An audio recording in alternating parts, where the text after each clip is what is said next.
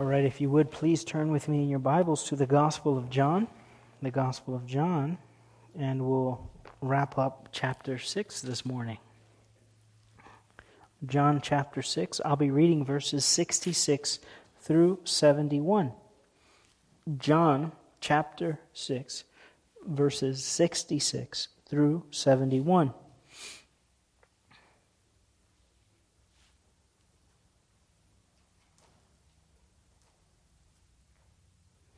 John chapter 6, beginning at verse 66. From that time, many of his disciples went back and walked with him no more. Then Jesus said to the 12, "Do you also want to go away?" But Simon Peter answered him, "Lord, to whom shall we go? You have the words of eternal life. Also we have come to believe and know that you are the Christ, the Son of the living God." Jesus answered them, "Did I not choose you, the 12, and one of you is a devil?" He spoke of Judas Iscariot, the son of Simon, for it was he who would betray him, being one of the 12. Amen. Here now Jesus is with the 12, and only the 12. It appears that everyone else has abandoned him. Remember where the chapter started. Jesus feeds 5,000. And a number, we're not certain at this point, of that 5,000 pursue him. They follow Jesus as he crosses the sea of Galilee. And they want this man, who they had professed was a prophet, they wanted to make him their king. So that now they're pursuing him. And as he begins to teach that crowd, little by little, their numbers begin to whittle away. This discussion in chapter 6 happens maybe over a 2-day period. And Jesus goes from of course, the number 5,000 has to do particularly with the men, as I've said before. So if you count the women and possibly children, maybe a crowd of 20,000 people. So that crowd of 20,000 people now whittles down to 12. And all of this has to do with what Jesus is teaching and who Jesus says he is. And that is still the challenge today. Have you clearly understood what a call to discipleship is? What Jesus teaches about the nature of salvation and what Jesus teaches about himself. This is what John wants to confront us with every time we pick up his gospel. Remember why he wrote it, that you may believe that Jesus is the Christ, the Son of God, and that believing him you may have life in his name. This is what Jesus is offering this crowd. And as they begin to understand what Jesus is teaching, they reject him. As it says in verse 66, they turn their back on him. Well, for many people in the United States, this is why many don't go to church. Because they want to have their own particular brand and type of Jesus. A Jesus that is comfortable for them. A Jesus that they can fit into their own life and lifestyle. A Jesus that is going to allow them to live however they want. This is not the Jesus of the Bible. And Jesus never backed down with regards to his teaching. You remember the various altercations in this chapter, or really the questions that were posed to him. What sign will you do for us? Moses didn't do the sign. It was God who did the sign. How can this man say he's from heaven? We know his mother. We know his father. How can this man tell us that we must drink his flesh and drink his blood? How is it that he can speak to us in this way? And Jesus at no point backed down and said, well, wait, let me clarify. Here's what I mean. He just continued to add the pressure. He continued to add the pressure. And as the multitudes leave, Jesus now presses his disciples. And what you have here is you have a vital question, then a biblical response, and a correction. I wanted to say a shocking revelation, but Jesus has been talking about this from the very beginning of his conversation with the Jews. So I think what Jesus is doing at the end there, verse 70 in particular, is he is offering a correction to Peter and to the 12. But let's start with the vital question. Do you also want to go away? In light of all that I have said, do you desire to leave me? That's what he says to his disciples. Is that your desire? Do you want to leave me now? What Jesus is doing is he's posing an ultimatum. Really, this is a call to discipleship. Now, you have heard me interact with these crowds and to clearly tell them what they must believe about me, that I am the Son of God, come from heaven to die for the sins of God's people. In light of this, do you also want to go away? Do you want to leave me? And what Jesus is talking about is the call to discipleship. These kinds of calls are not new to the New Testament, though. Throughout the Old Testament, God posed these same kinds of questions to his people. This is not new with Jesus. For example, look at Joshua chapter 24. This is the second generation. Joshua has now led them into the land of promise. They have waged holy war. And in chapter 24, beginning at verse 14, well, in chapter 24, what he concludes sort of with a sermon, this exhortation that we're going to read, and then reaffirming the covenant. But look at this section here, beginning at verse 14. Joshua 24:14.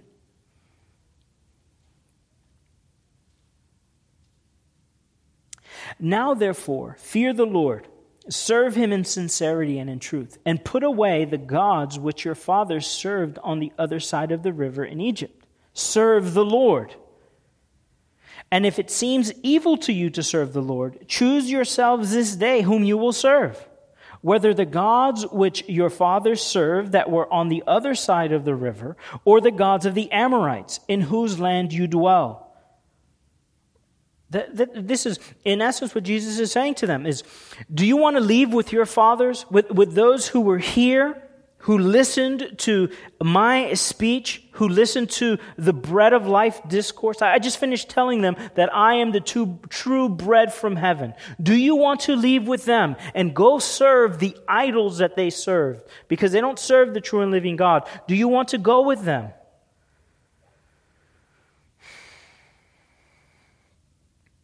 Do you desire to leave me? Do you know the conditions? What it's going to mean for you to follow me? What it's going to mean? They're starting to get a flavor of it, right? You're going to be ostracized. Those men and women who you currently live with, they're going to abandon you. They're going to want nothing to do with you because you follow me. We must believe that Jesus is the Son of God who came into the world to die for sinners. This is what we must put our hope in. But true faith, then, the person who truly believes this, surrenders their entire life to Christ's governance. Christ then becomes king. They no longer rule over themselves. And all of their life then is lived in obedience to God. The question is posed to you today. In light of what Christ teaches about himself, do you also want to go away? Christ continues to ask this question. Of course, Peter gives us a biblical response. But look at what Joshua does to the people. This is very similar to what Jesus does in verse 70 of chapter 6. Look at what Joshua does. Look at verse 19. of chapter 24 there. You cannot serve the Lord, for he is a holy God. He is a jealous God. He will not forgive your transgressions nor your sins if you forsake the Lord and serve foreign gods. Then he will turn and do you harm and consume you after he has done you good. Joshua is saying to the people, this is serious business. Making a profession of faith is not like picking a political party. Right? It's not like picking the kind of license plate you want at the DMV. That's not what it's like. It's not like picking a career. It's full devotion to God. It is a commitment to believe what he says in his word and to live in light of it.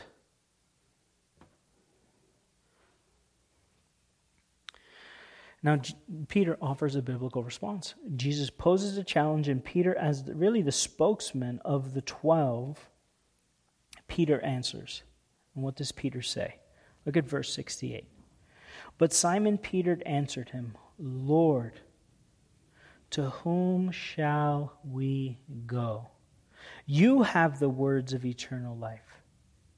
Also, we have come to believe and know that you are the Christ, the Son of the living God. And this is exactly what we must do, right? We must respond to that question, to the call to discipleship. We must answer that question biblically. We must answer it the same way. Now, we don't answer it with just words. That question is answered by the way that you live in light of your profession. That's the way the question is truly and genuinely answered today. Now, there are many people who will tell you, they speak great things about Jesus. There's a fella, I forget his name, but we have a Christ the King Facebook page, and he sends me comments, on the page. And this morning, for some reason, he decided to send me a comment about, I hope you guys aren't meeting in cars anymore. You need to trust God or whatever. And every time he comments, I said, well, you just need to go to church.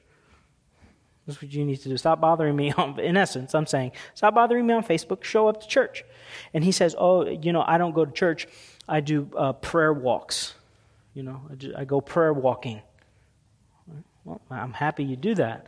But one, there's no exhortations. And, the only place there people prayer walk is in the book of Joshua, and that's to take over a city. But there's that lack of commitment where this man, he's actually, bold enough to challenge us not to meet in cars because God's going to protect us from the virus. But there's no commitment to any local church. And that's how many people are. They make all kinds of professions of faith, and they wear crosses and Jesus t-shirts, but there is no commitment to follow Christ. Here we have Simon Peter's words.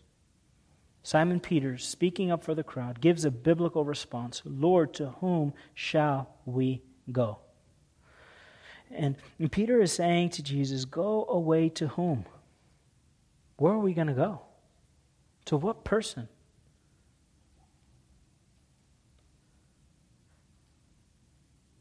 If you have not come to Christ, where are you going for forgiveness? Well, that's in essence what Peter's saying. Who are we going to go to for forgiveness? Who on earth or in heaven can freely pardon us for all of our sins, Jesus? Who are we going to go to? It's not like we're going to go to the Pharisees or the Sadducees, or the scribes. We're not going to go back with this crowd who doesn't believe in anything you have to say. We're not going to turn away from you. There is no one who can freely pardon all of your sins. There is no one who humbled himself, no one who obeyed God, no one who suffered, no one who died, no one who rose, no one who will receive you when you die, and no one who will come for you at his second coming like Christ. There's no one else. We must cast ourselves wholly upon him. There's nowhere else for us to go. What an answer, right? You were told never to answer a question with a question, but what an answer by Peter. Lord, to whom shall we go? Now notice what Peter focuses on. Peter focuses on two things. So he asks this question, and in essence it's a rhetorical question. He's giving the answer. We're not going anywhere. And this is why we're not going anywhere. Because of Jesus' words and Jesus' person. So his teaching and his person. What he says and who he is. These are the two things that at this point grip Peter. Now remember, the disciples don't have a full orb understanding of who Christ is. At this point, they're not saying to themselves, he's going to go to the cross and he's going to die and in 3 days he's going to rise from the dead. But they know sufficiently, they know enough that they believe that he is the Christ. Listen to how he says it. You have the words of eternal life. Also, we have come to believe and know that you are the Christ, the Son of the living God. You have the words of eternal life. Not only does he have the words to eternal life, but he is his teaching, his person. The words that he's speaking and who he is. These two things, because of these two things, Jesus, we will not go anywhere else. Now, pay attention here. This announcement, or this confession is the right term. This confession is recorded at different places in the Gospels. And I want to look particularly at this confession in Luke. Look at it in Luke with me. And it's in Luke chapter 9.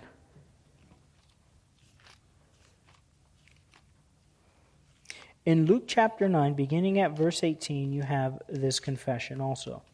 And it's a bit of, the setting is a bit different. Luke chapter 9, beginning at verse 18.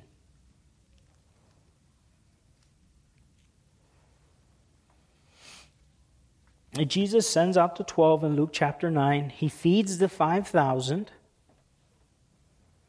in Luke chapter 9. And it's right after he feeds the 5,000, verse 18. And it happened as he was alone praying that his disciples joined him. And he asked them, saying, "Who do the crowds say that I am?" So they answered and said, "John the Baptist, but some Elijah. And others say that one of the old prophets has risen again." And Jesus presses the point now. He said to them, "But who do you say that I am?" Peter answered and said, "The Christ of God." Now, in verse 21, he strictly warns them and commands them and says to them, don't tell anybody about this. And then he speaks to them about his death. The Son of Man must suffer many things and be rejected by the elders and chief priests and scribes and be killed and be raised the third day. So he tells them about his death plainly. In John chapter 8, he speaks about his death, but in a way that is hidden. He speaks about giving his flesh for the life of the world in place of it. Here in Luke 9, he's very clear to his disciples, and they don't get it. Remember in Matthew what Peter does when Jesus says this to him. He says, "There's no way you can do that." And Jesus rebukes Peter. He says, "Get behind me, Satan. You are not setting your mind on the things of God." Now, here's the connection that I want to make. Verse 23 then is a call to discipleship. If anyone desires to come after me, let him deny himself, take up his cross daily, and follow me. For whoever desires to save his life will lose it, but whoever loses his life for my sake will save it. For what profit is it to a man if he gains the world and is himself destroyed or lost? For whoever is ashamed of me and my words, of him the Son of Man will be ashamed when he comes in his glory and in his Father's and of the holy angels. Do you see here the relationship? Peter says, you have the words of eternal life. You are the Christ, the Son of the living God. And Jesus says here in this call to discipleship, in a similar context where there is a confession that he is the Son of God, that the person who is ashamed of me and the words that I speak, that person is going to be ashamed on the day of judgment. And that is what Peter holds on to. The thing that the professing Christian world will be ashamed of and is ashamed of. The world is ashamed to confess who Jesus really is and what Jesus really teaches. That is really the issue. So take, hot button issues, right, that we talk to about all the time. Why do you as a Christian reject abortion vehemently? Right? Generally what people will do is they'll give all kinds of scientific evidence about, the embryo and this, that, and the third. But if we were not ashamed of the Bible, we would say, because Jesus says, do not murder. That's why. That's why I am opposed to abortion in any shape, form, or fashion. Because Jesus said. I'm not ashamed of his words. And then the next thing they're going, well, who's Jesus? He is the God of the universe. I'm not ashamed of his person. I'm not backing up into any philosophical, ethical argument besides this. God said so. That's why.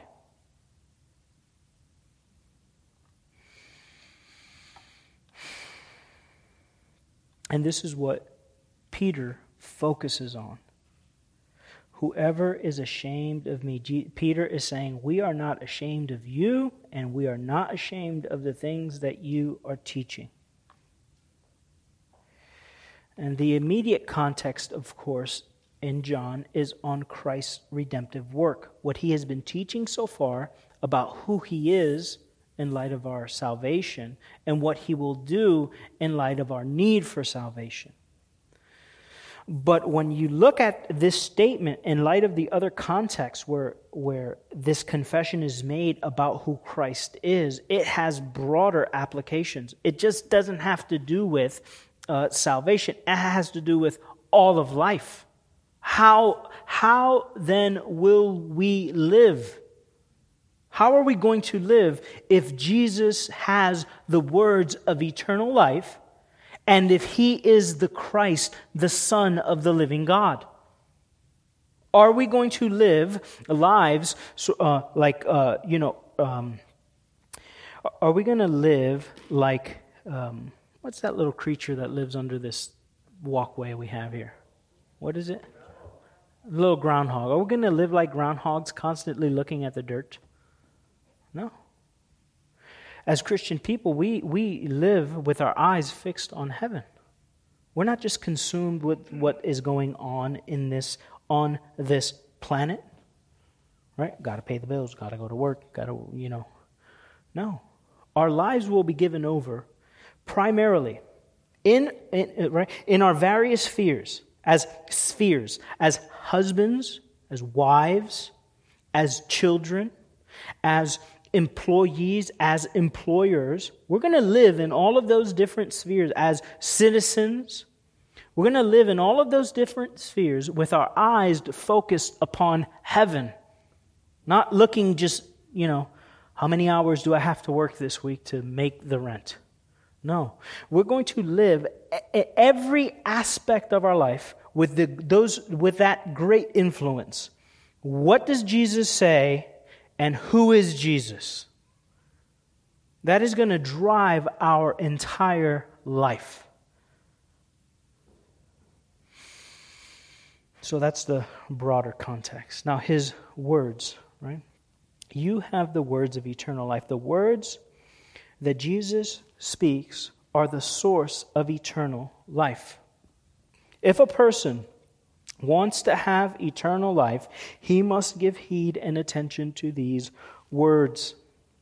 And that's not just the words of the gospel, it's not of the gospels, it's not just the red letter words that are the words of Jesus, it's all the words that are in this book. We must give our attention to them, because man shall not live by bread alone, but by every word that proceeds from the mouth of God. Could people people that know you well, will they say that about you? Could they say that about you?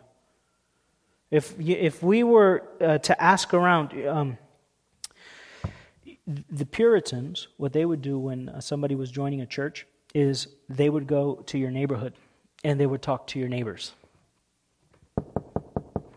Hey, do you know John Smith lives right over here? Yeah, we know him.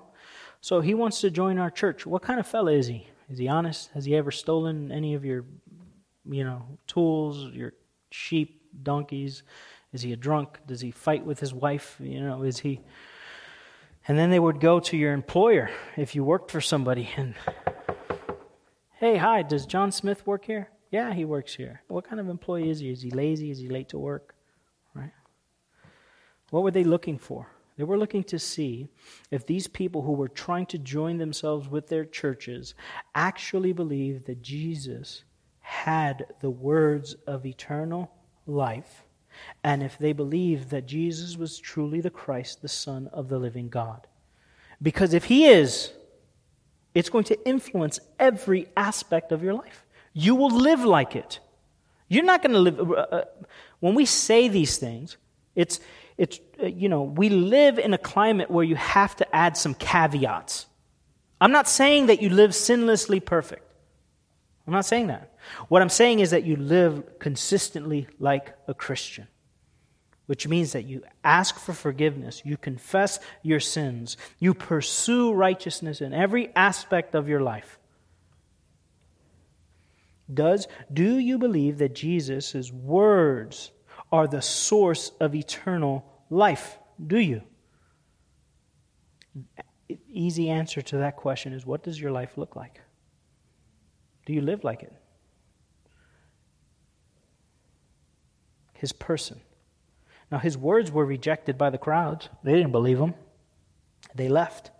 How about his person? He is the Christ. He's the Messiah. He's the promised Redeemer. Do you confess that he is the seed that was promised to Eve in the garden? That he is the seed of Abraham, the seed of David, that he is the king of the universe. That's who we serve. People take pride in having served in the military. And then once people serve, then out of that group that served in the military, depending upon the branch of the military, they, pride themselves against each other. And then, depending on the branch, then there are the special forces inside those branches. And those guys, exercise some pride over each other. How much more should we who serve the King of the universe? Does that even sound childish to you? Does that sound something like is laughable? Does that sound like fiction? Because it's absolutely true. In heaven, which is another realm, there is a man who lived in this world for 30 some odd years to deliver his people from sin and hell. And he has a resurrection body, and he intercedes for us before God his Father.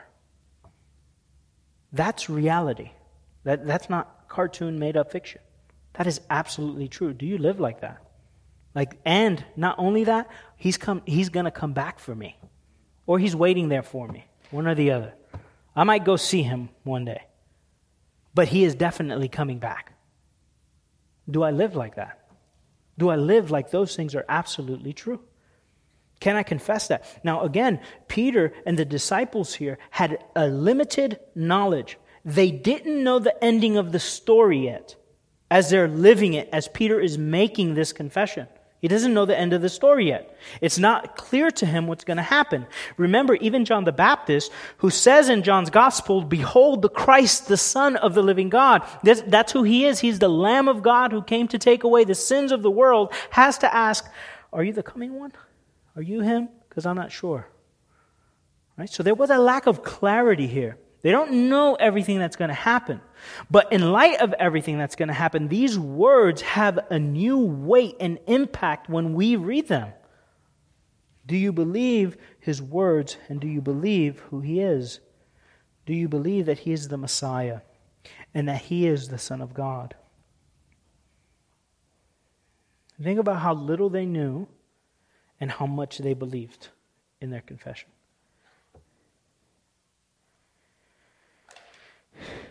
And think about how much we know and how little we believe. We have so little confidence in what God can actually do. Think about the hopes and the aspirations that you have for this church. Are they small? I would venture to say that if you have a church in an area like this, a church this size can have a great impact on this area if we lived like we believed the words and we believed who spoke them.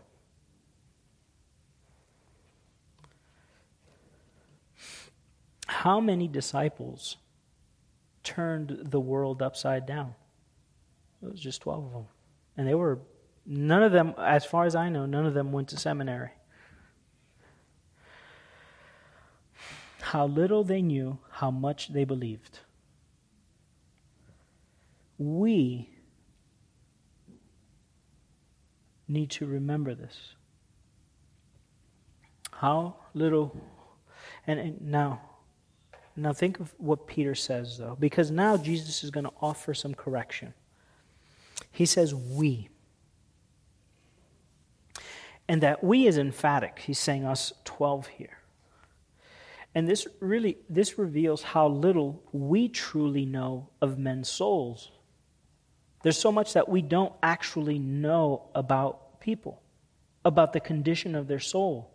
The 12 or the 11 would have thought that Judas was with us. Think about how much grace, and even in light of 1 Corinthians chapter 10 that we've been looking at, how much external privilege Judas had. He was in on all of these conversations. It's like Judas had an in that nobody else had beside the other 11 disciples.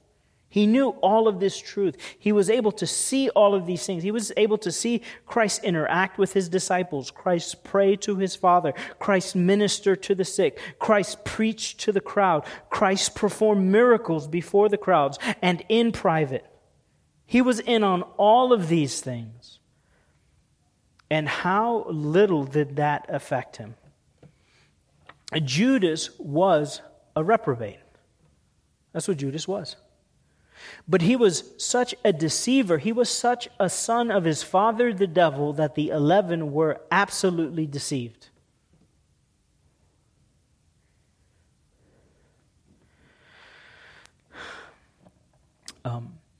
Jesus does not want his disciples to be shaken or shocked when Judas turns.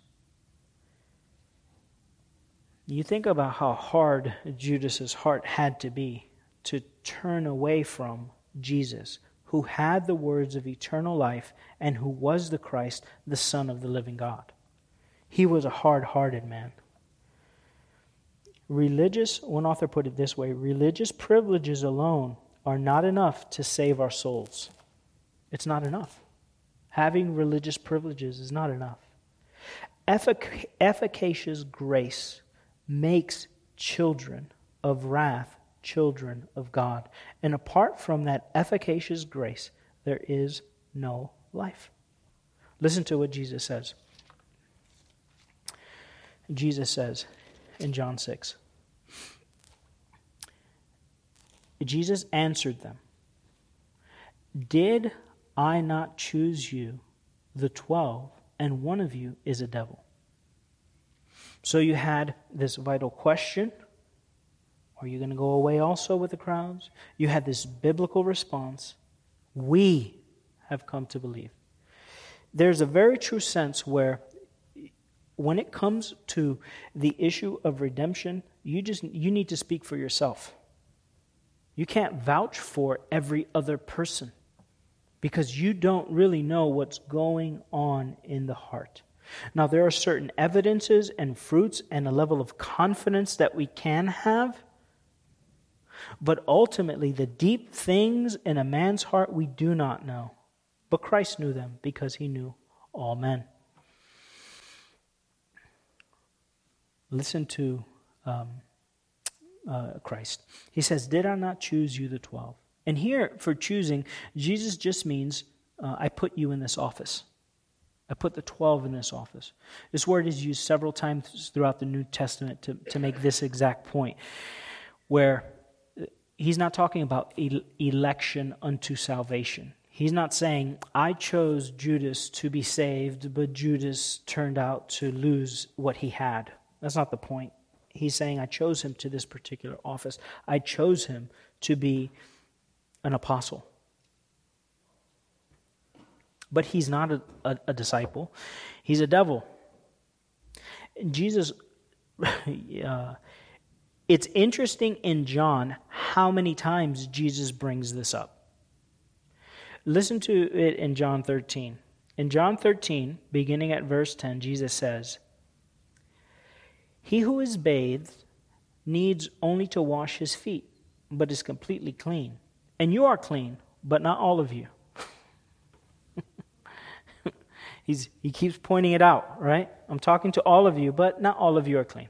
I know that there's one here who is not clean. Christ tells us plainly in John 17:12 that Judas was the son of perdition. And the reason why Judas is in that office and in that place is because the Scripture prophesied that he would turn Christ over to the civil authorities. That's in Psalm 41:9. And what Jesus is doing here, of course, is he's giving them this warning. Don't presume on the faith of others. Don't presume upon their faith and love. Don't do that. Speak for yourself. Have confidence that you believe. With regards to other men, love hopes all things. Right? It's not like you walk around thinking, oh, that guy's lost, that guy's discount. No. Love hopes all things. We hope that they are, but don't presume. Don't presume to speak for people about their relationship to the Lord, because not only Judas, but there are very many people in the Bible who were recipients of this external grace who turned away at the last moment. This is a great warning to unconverted people. We might not know, we might not ever tell. God does. He knows. You're not really deceived. The plan to deceive won't work. This is also a warning to believers. There are deceivers and will be deceivers among us. It's going to happen. They went out from us, which assumes that they were at some point a part of us. And we have to be on guard, which means we must know the word and we must know the person whom we are serving. And this also is a comfort for believers. Sometimes when those unbelievers leave the church, it's like, they take a little bit of your soul with them because you lived with them for so long. But God knows. We could find great comfort in that.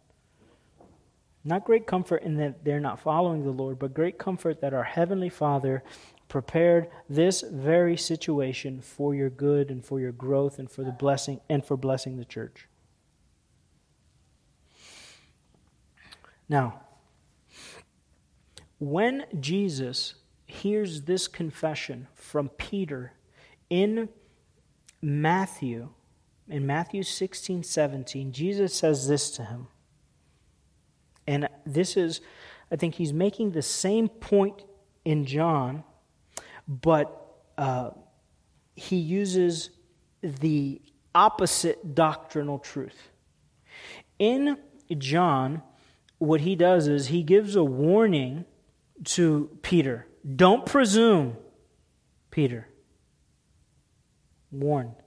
In Matthew, he actually gives an encouragement. Listen to it in Matthew.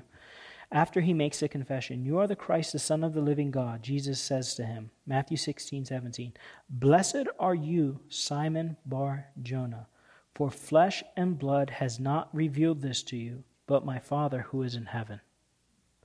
God is the one who enabled you to make this confession, Peter. God has not given that gift to Judas. That's serious stuff.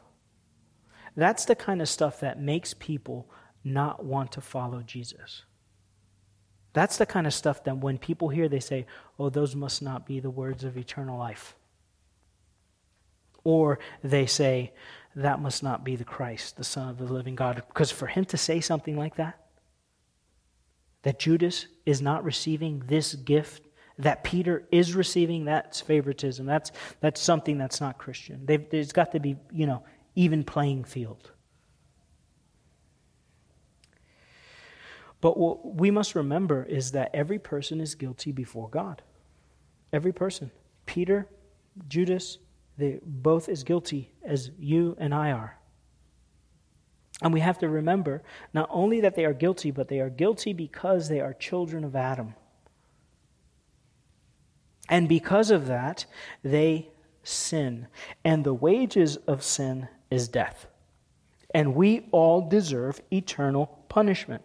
All of us, every last single person sitting in this room, every person on the planet, and every person that's ever been on the planet besides Jesus deserves the eternal wrath of God. But God sent his Son into the world, that through him the world might be saved. And then what God does is he sends messengers into the world to preach that good news. And all who believe that good news are saved, and all who reject it are damned. And that salvation is a gift, right? What does Paul say in Ephesians? I've referenced the text several times, but here it is. For by grace you have been saved through faith, and not of yourselves, it is a gift of God, not of works, lest any man should boast, right? If I have a gift for you, and I never give it to you, do you get it? No. I've got to give the gift for you to have it. And there are some people to whom God gives that gift, and to some he does not. All of this occurs with or in agreement with God's decree. God graciously softens the hearts of some, and the obstinate, even obstinate people. And what he does is he inclines them to believe. And the others he leaves in his judgment to their own wickedness.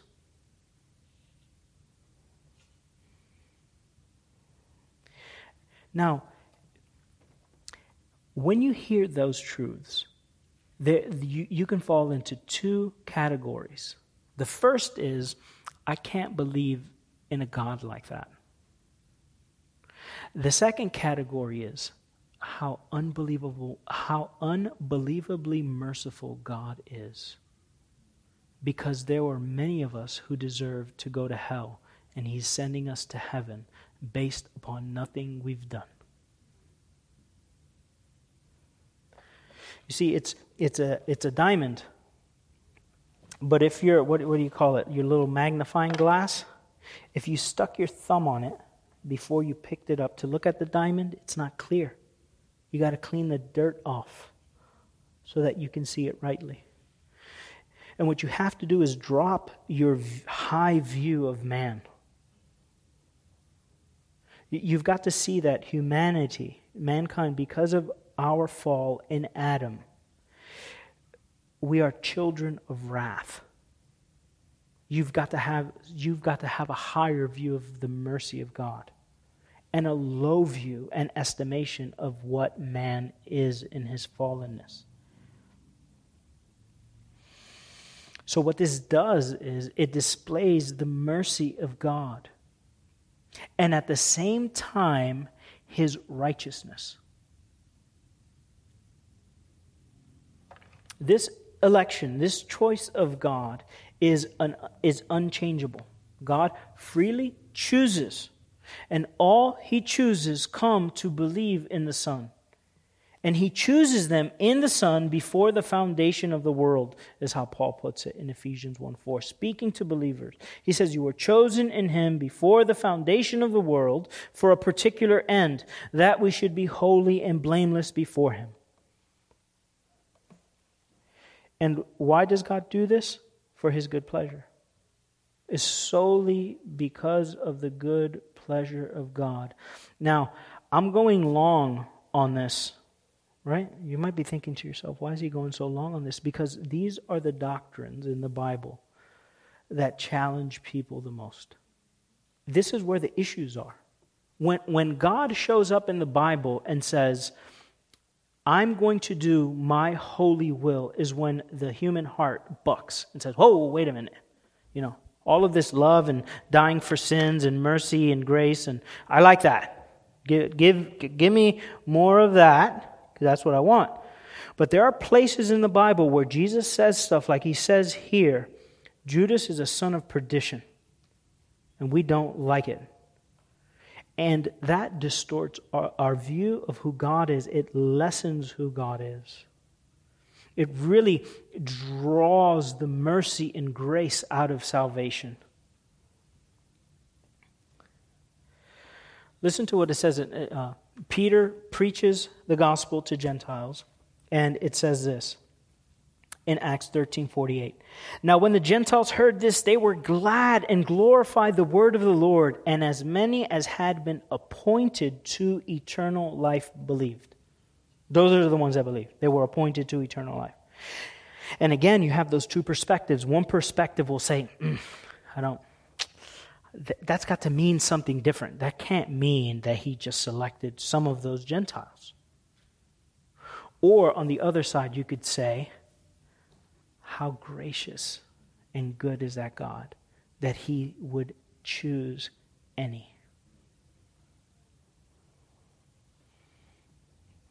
In due time, and in various degrees, and in different measures, the elect attain assurance of salvation. And the reason why would I bring that up? Because there are probably people who are sitting here today who think about the doctrine of election, and what it causes them to do primarily is say, well, then I don't think I'm a Christian. And that is not the purpose of the doctrine. And this has to do with a misunderstanding of the work of the Spirit in the life of a believer. We have to remember that in various degrees and in different measures, we attain assurance of salvation.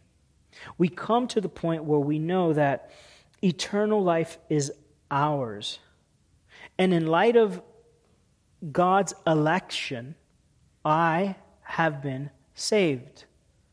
But you don't come to assurance by trying to figure out first if you're elect. That's not what the doctrine is for. Jesus wasn't telling the disciples, right? Jesus wasn't saying this about Peter for them to ask themselves, well, am I elect?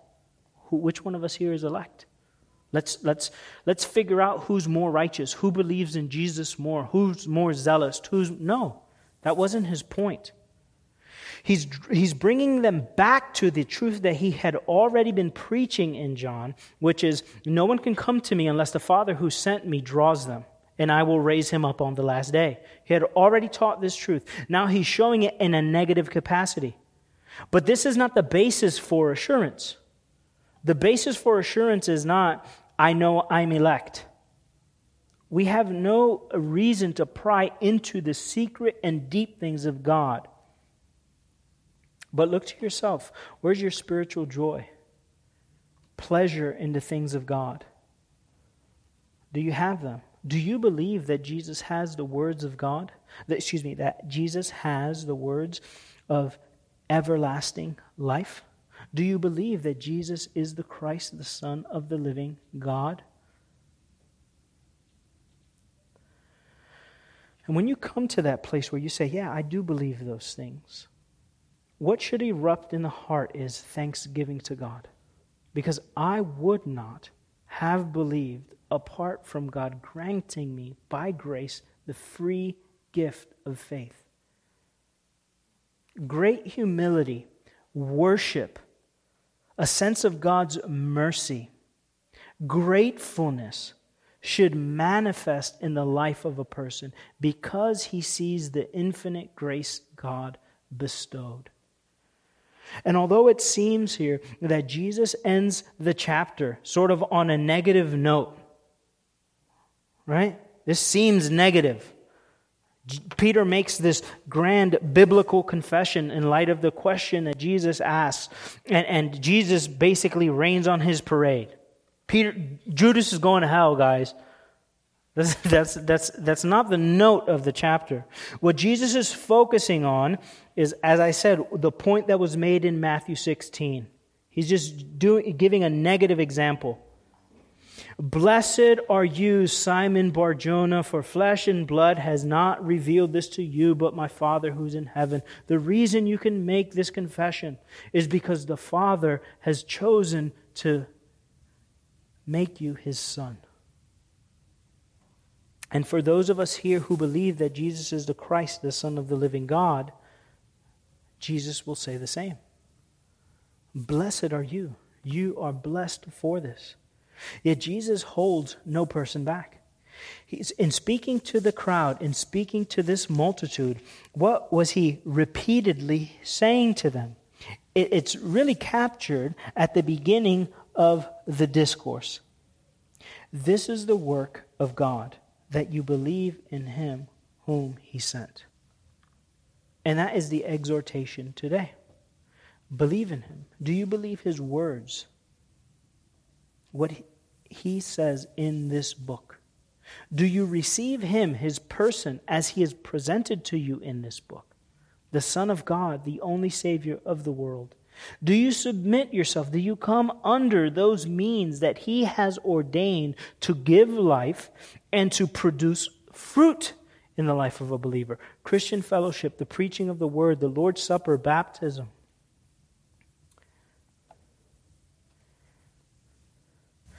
Remember, Jesus says in Matthew chapter 7, verse 7, ask and it shall be given you. If you ask with humility, if you ask with genuine faith, the Lord is more than willing to give grace to the person who seeks it. Therefore, ask. Let's pray. Heavenly Father, we thank you for your word, and we praise you, Lord Christ, because you are the Son of the living God. In your name we pray. Amen.